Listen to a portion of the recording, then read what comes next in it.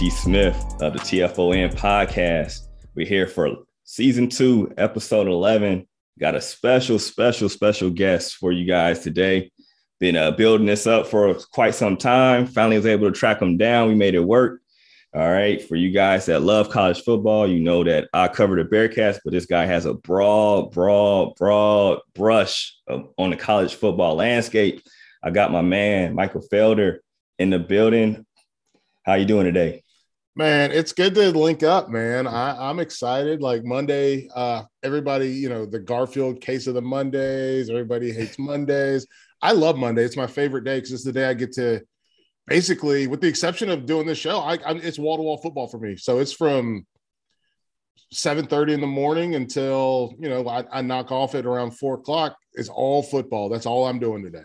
Hey, man, I got the right person, man, because I need you for football today. So we're going to have some fun with this one. So I'm going to get right into it, man. The Bearcats are the number 2 team in the nation. I know that you've been watching a lot of Bearcats football. You're a person that I take critiques very personal, not personally, but I respect your critiques. When I see you talk about certain things that happen on the field, I look back and okay, that makes sense. What do you see about this team just from being somebody that watching them from afar? The big thing for me is I love the way that they play. They do stuff that it's really hard to do. The only other team in the country that I think does things in a similar fashion, and they're not as good at it, but in a similar fashion is Oklahoma State. And obviously Oklahoma State they're not as good. They took that loss 2 weeks ago, but the reality for me is they're the only team they're willing to, and I don't know if I can say this, but they let their ass, Cincinnati lets their ass hang out. And yeah, for sure. When you've got corners that are as good as Gardner, and you have the guy who I think is maybe the most underappreciated player in the country, with the exception of Cincinnati fans, Brian Cook. Yeah. You have this ability to go out and make really big plays and do really cool thing. I mean, the fact that Deshaun Pace is not even technically a starter, but he's that good it's insane. So that's what for me, from an outsider looking in, I really love the fact that Cincinnati is like, listen, this is who we are. If you can beat us doing that, that's fine. Because what I don't think a lot of folks realize is when you play man coverage almost exclusively, to the point where, and I'm sure you saw this and other people have seen this, I got mad when they were playing zone against Notre Dame. I was like, why are you doing this? Play man. But when you play man coverage almost exclusively, you have, whether it's 5 or it's 6 guys with their backs, generally with their backs to the quarterback. And so those other 5 or 6 guys have to control the entire up front. And that's a really tall task, and they figure out ways to do it in a really unique way. So that, to me, it's my favorite part of watching this football team. It's something that I could have never done as a football player. So it makes it even more aspirational and inspiring to me. So you took this somewhere else, so I didn't think it was going to go as fast. You talked about Brian Cook, and that's one of the guys that I've had a radar on. Even before the Georgia game last year, I just man, this kid is going to be very good. Nobody's really talking about him. And for you to say that without even me getting to that point, how good is Brian Cook, man? He's everywhere. I mean, this guy is he's an eraser. And I think that's the really cool thing about him. And everybody spends all their time talking about Kyle Hamilton at Notre Dame. But Brian Cook, I believe, is in that same class where he is just someone, he's go gadget, right? Yeah. If you need him to cover a tight end, he'll cover him. If you need him to cover a slot guy, he'll cover him. And by the way, if you need him if that tight end down blocks, he's going to be the guy that fits into the mix to make the tackle. So I think it's really phenomenal. The way that he plays is really fun. Whenever you see 6 running around, there are very few plays where 6 isn't in the play. And that's the way that I look at football a lot of the time, is I want to see hats in frame. And Cincinnati doesn't have that same kind of swarm effect that you see out of Iowa or Wisconsin, teams that play a lot of zone. They have a lot more isolated tackling. And obviously, based on whether you base it on numbers or you base it on what you see when you watch, like Cook is in there a lot of the times when it comes to making those tackles. That's true, man. Like it's funny because like when my photographers send me like photos, it's something that I don't post, and it's like you'll see like Cook out of nowhere. Like he might not have made the tackle, but like somebody's makes the tackle, Cook's like a frame away from being there. It's crazy. Yeah. Like I have so many throwaways. There's like Cook's, you can see his helmet, you can see a piece of his jersey, see a dread, like it's crazy. So well, the thing for me, I think that's something that's also remarkably unique about Cincinnati is none of it's, you could call it a scourge, you could call it a plague, but there is this thing that exists with a lot of defenses in college football, which is why they're not good. Most of them are not good, where they think, oh, somebody else made the play. And so they throttle down and they stop and they slow down. And then, oh, wow, the guy broke the tackle. And now I have to speed back up and try to make this tackle. Cincinnati never believes that the other guy made the tackle. They're like, no, I have to make the tackle. And I think that's a positive. I think Penn State plays that way too, where they all believe that I have to make the tackle. And Michigan State plays that way. I think Michigan plays that way. I think obviously we mentioned Cincinnati, they play that way. Alabama plays that way. But there's a lot of schools where, oh, there's a bunch of guys around them, I don't have to do anything now. Yeah. And then Cincinnati is like, oh no, if I have to do it. And I think that's sort of that's an island that they live on with a handful of other teams. So, with that being said, they're number 2 in the nation after a couple of sluggish games. Navy, it's a built-in. Sure. I say it's a built-in excuse because triple option in the middle of the year is always tough.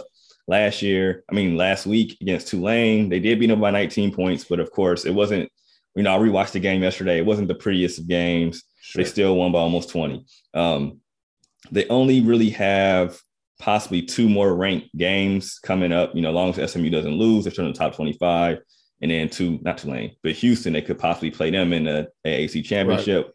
Right. How much of with having a Notre Dame game in their back pocket, Notre Dame still being top 10, how much do you think the committee is going to penalize Cincinnati just because of their conference more so than anything? I think we're talking of like, okay, well, I know it's a loaded question. No. There's 2 things. There's I think and I hope. Okay. I hope they're only penalized by moving down, whether they move them from an AP or a coaches poll 2 to 3 or whatever that is. Yeah. That's what I hope. Excuse me. I think based upon previous iterations of this, I think they're going to start them up early and then find ways to try to knock them down. And I think that's the problem. Okay. So realistically, they're a team that has earned the right to be in that top 4, but I am highly skeptical based upon the power brokers in this sport. And the big thing for me is we have to remember that, like, for someone like you or someone like me, this is a sport, right? It is a game. It's a meritocracy. You earn what you get. Yeah. But it's also a television show. True.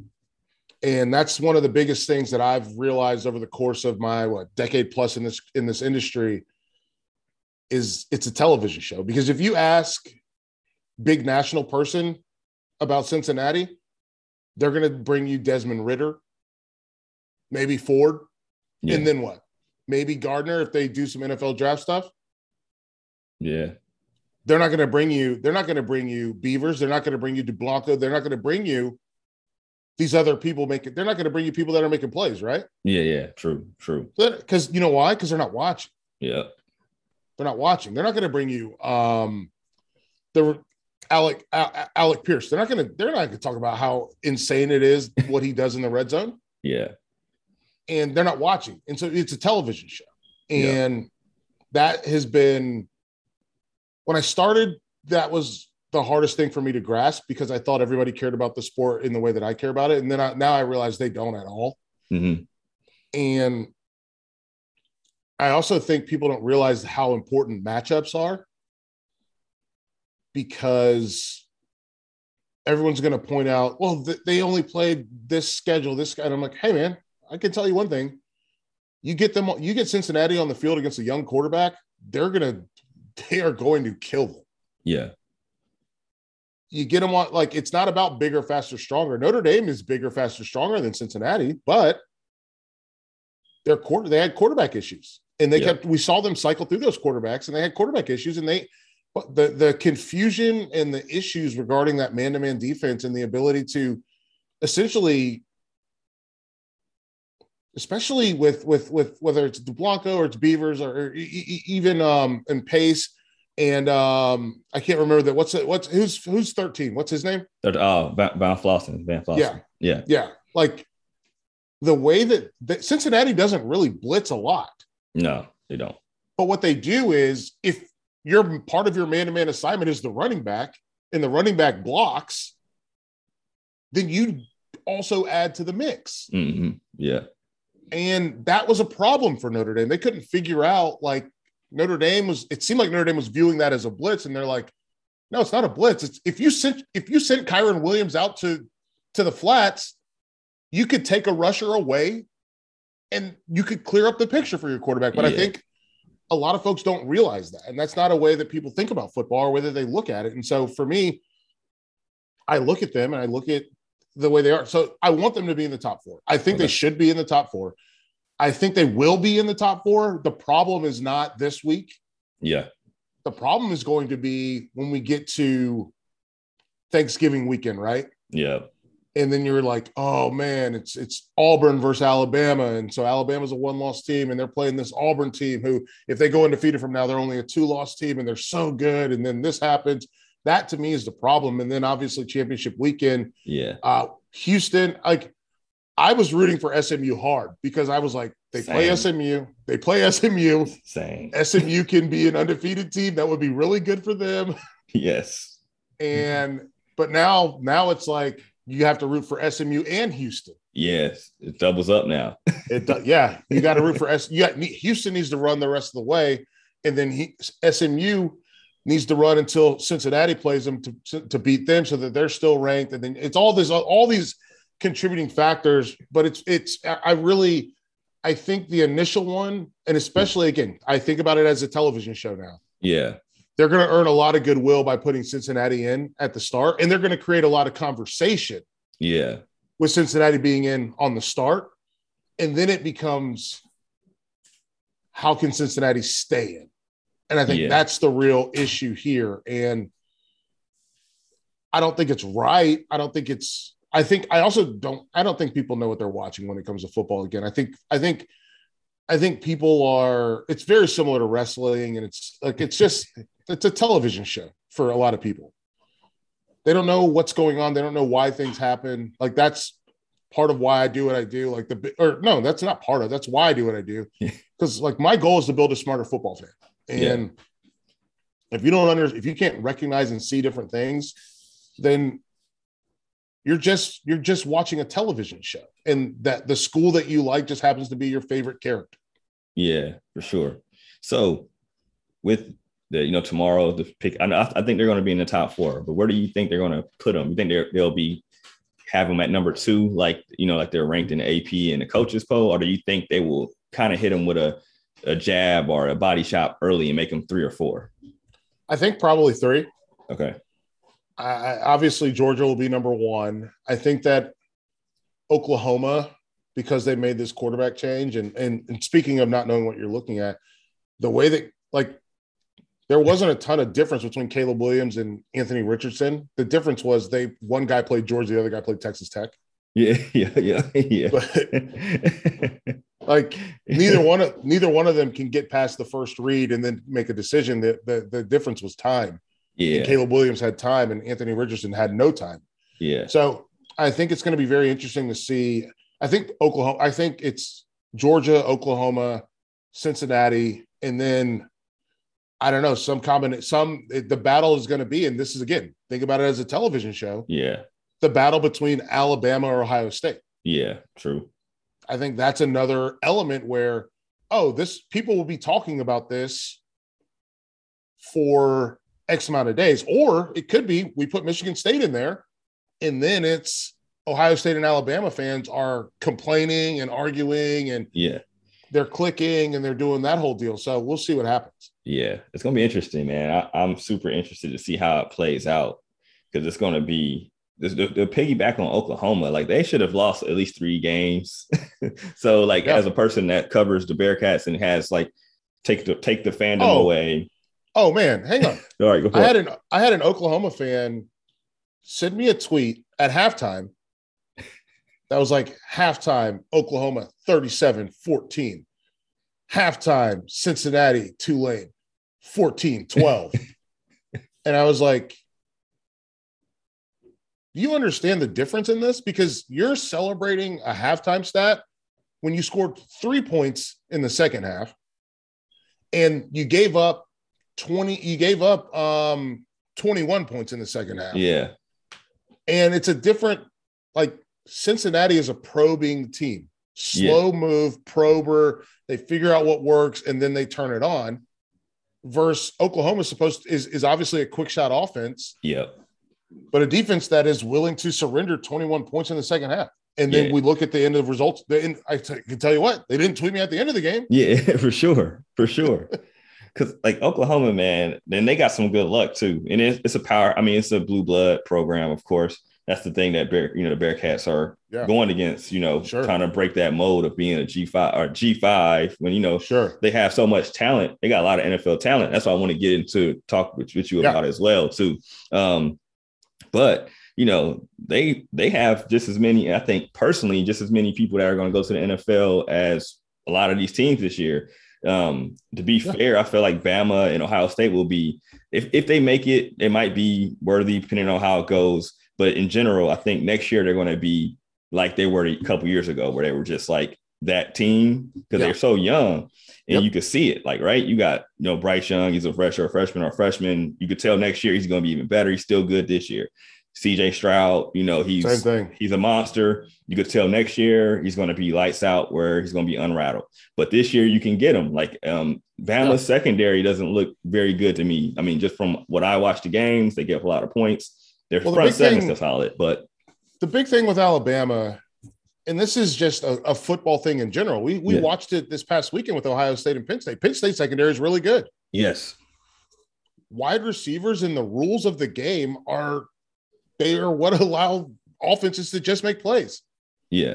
And I think that's the problem becomes most teams are scared to attack down the field. Yeah.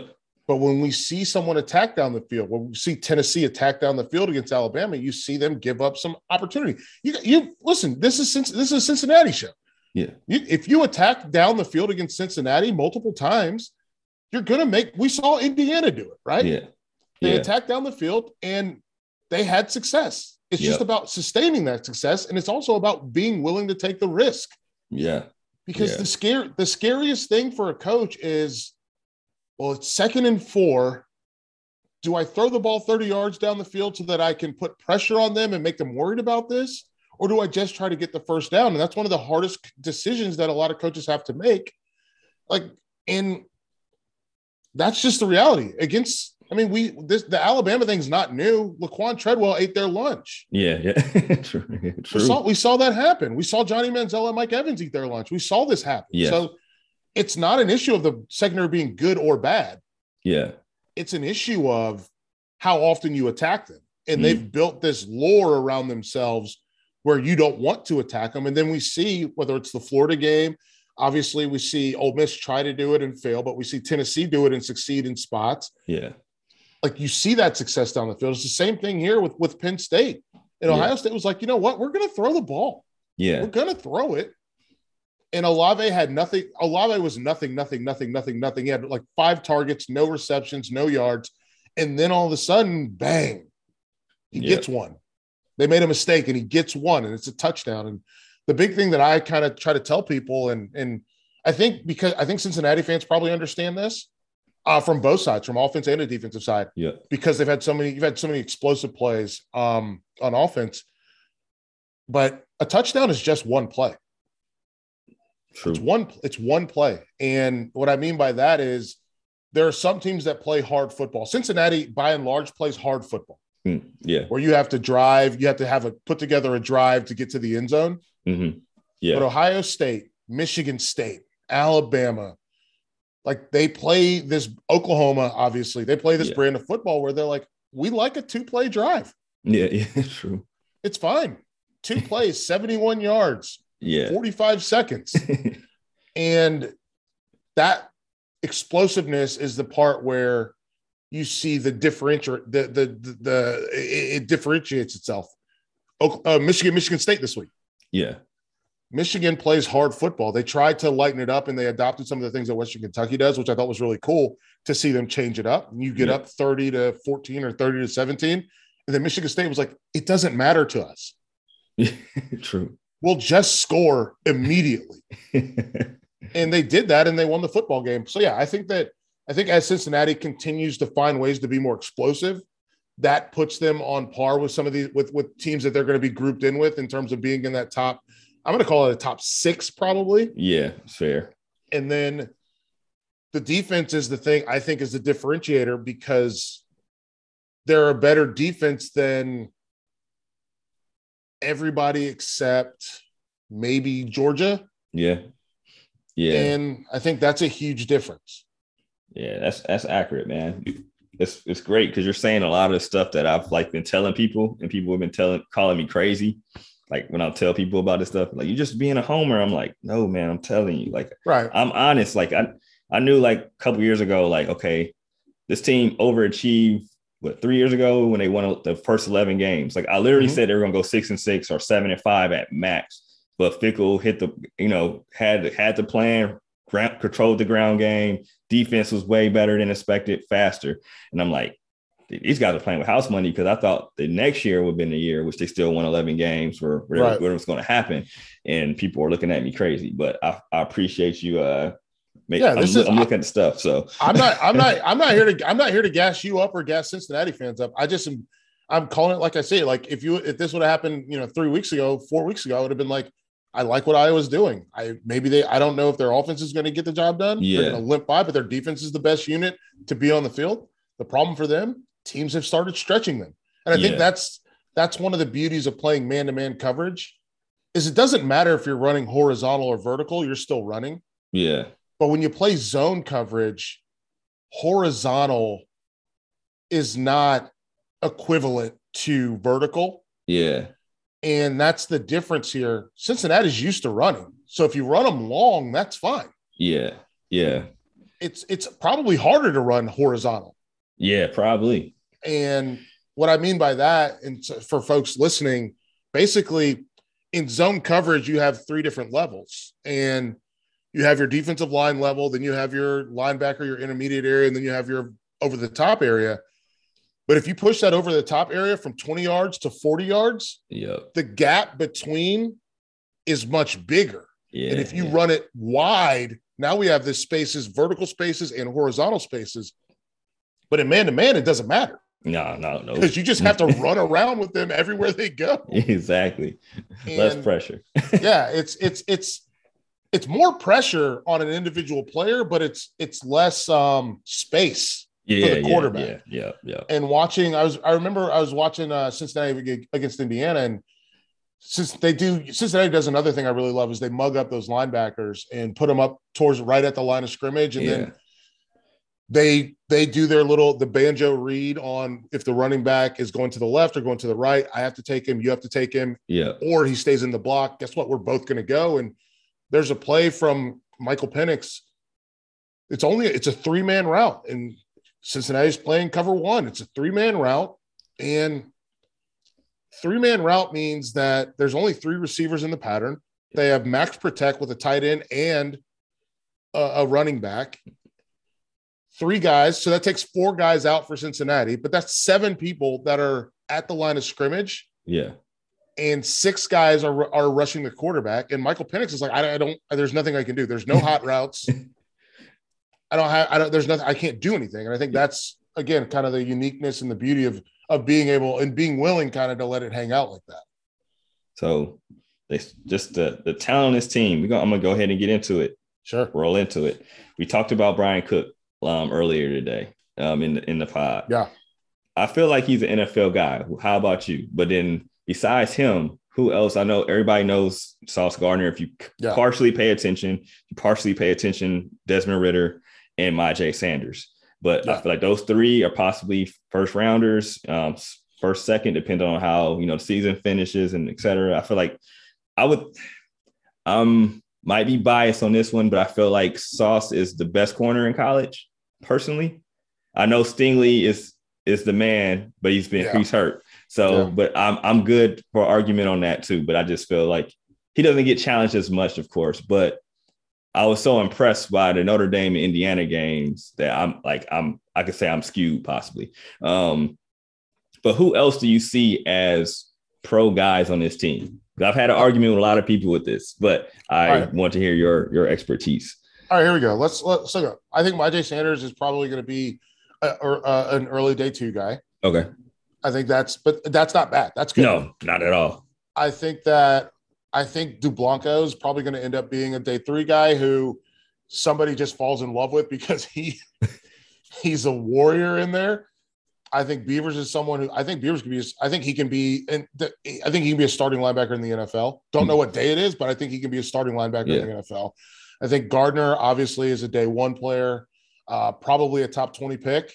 I do wonder him versus Stingley is maybe the most interesting element here because Stingley has long been thought of since recruiting as the best. And I wonder how his, what's the word I'm looking for? His reputation or his early work, how that plays into it, knowing that he's been hurt this year. And then obviously I think he's probably closer to healthy now, but just to clear, what are we doing? I'm not coming back to play for this team. So that'll be interesting. True. I think Cook is probably maybe a late day 2 guy.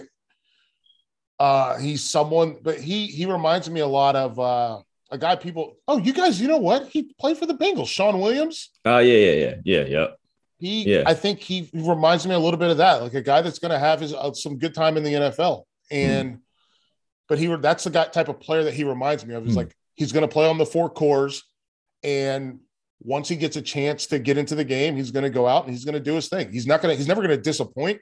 Yeah. Look, no one is Earl Thomas, right? No one is, there's not a lot of Earl Thomases. There's not a lot of Ed Reeds. There's not a lot of these guys out there. Yeah. But she's going to get in. He's going to do well. He's going to be better than what was the guy? Who was the other Cincinnati safety from 10 years ago? To my Rory. Yeah. You're talking about little guy, that played Carolina. Yeah. Yes, played for the Panthers. Yeah. I think he's probably going to be better than that. Yeah.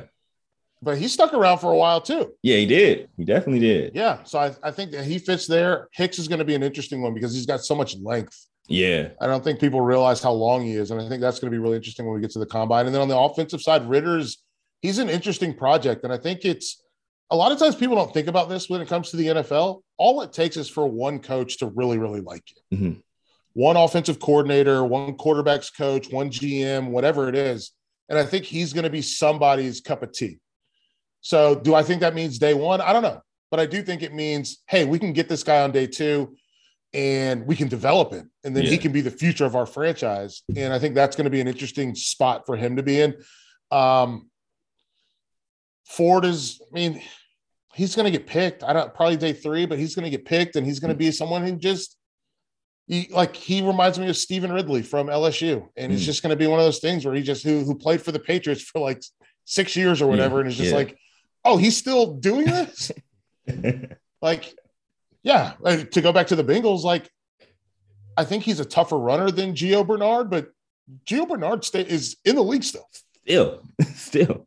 And he's just going to be kind of just doing his thing there. And I think that the most interesting one for me is probably Pierce, because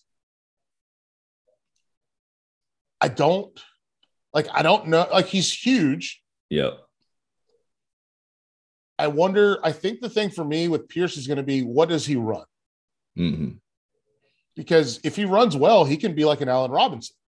Yeah. If he runs slow, now all of a sudden you're like, man, when do we get him? What do we do with him? Do we try to size them up? What do we do? And that's going to be the interesting part. And then I think Michael Young, I think he's going to run really well. And you get to who's the tight end? You got Wiley and Taylor. I like both of them. They're both really good. Yeah. And so that'll be interesting. They've got this kind of and I mean this with all the respect in the world, they both have a little bit of a dirtbag vibe.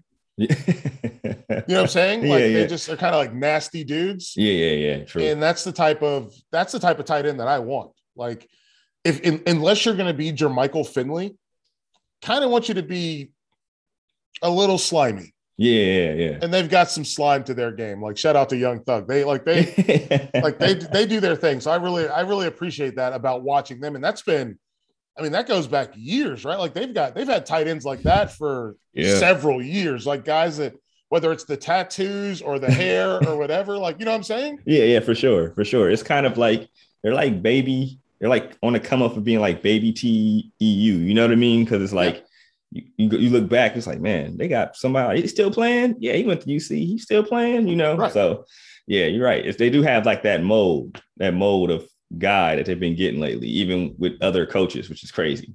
So yeah, Degura, that was his name. That was Degura, the guy I was thinking of before. Yeah. Playing for Green Bay.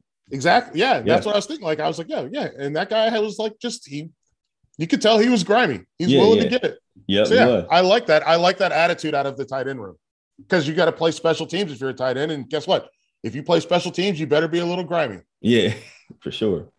It's crazy. Like them as a whole, especially the guard, because I feel like he came in as like a 2-star. Nobody expected much, and he just was like lunch pail dude every year. You're like, dang, this dude's getting better. This dude's legit making a play. Like you go to practice, he's making a play. Like, all right, he's about to play. Like, it's no way you're gonna keep him off the field.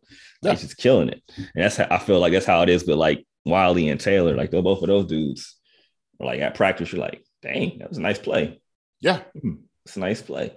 So yeah, it's crazy. Like this team is we're not used to it, the fan base. So that's what, like, having this much like potential NFL talent on the team. And that's what I try to tell people, like in general, just like, man, this team has a lot of talent, man. Oh, yeah. So it's crazy. So I appreciate you, come in and dropping that knowledge, man, for everybody on here, man. And before I let you go, I know, because it's been a good day. I know I'm gonna keep rambling if I don't let you go, but let everybody know where they can find your work, where they can find your Twitter, where they want to find Michael at. All right. So you can catch me on watchstadium.com/live. Stadium is the company I work for. You can find us. I do Campus Insiders for them. I do Tape Don't Lie. It's a digital series on watchstadium.com. And I do College Kickoff Live. Most call it Campus Kickoff Live. Campus Insiders College Kickoff Live every Saturday leading into the Mountain West and Conference USA games.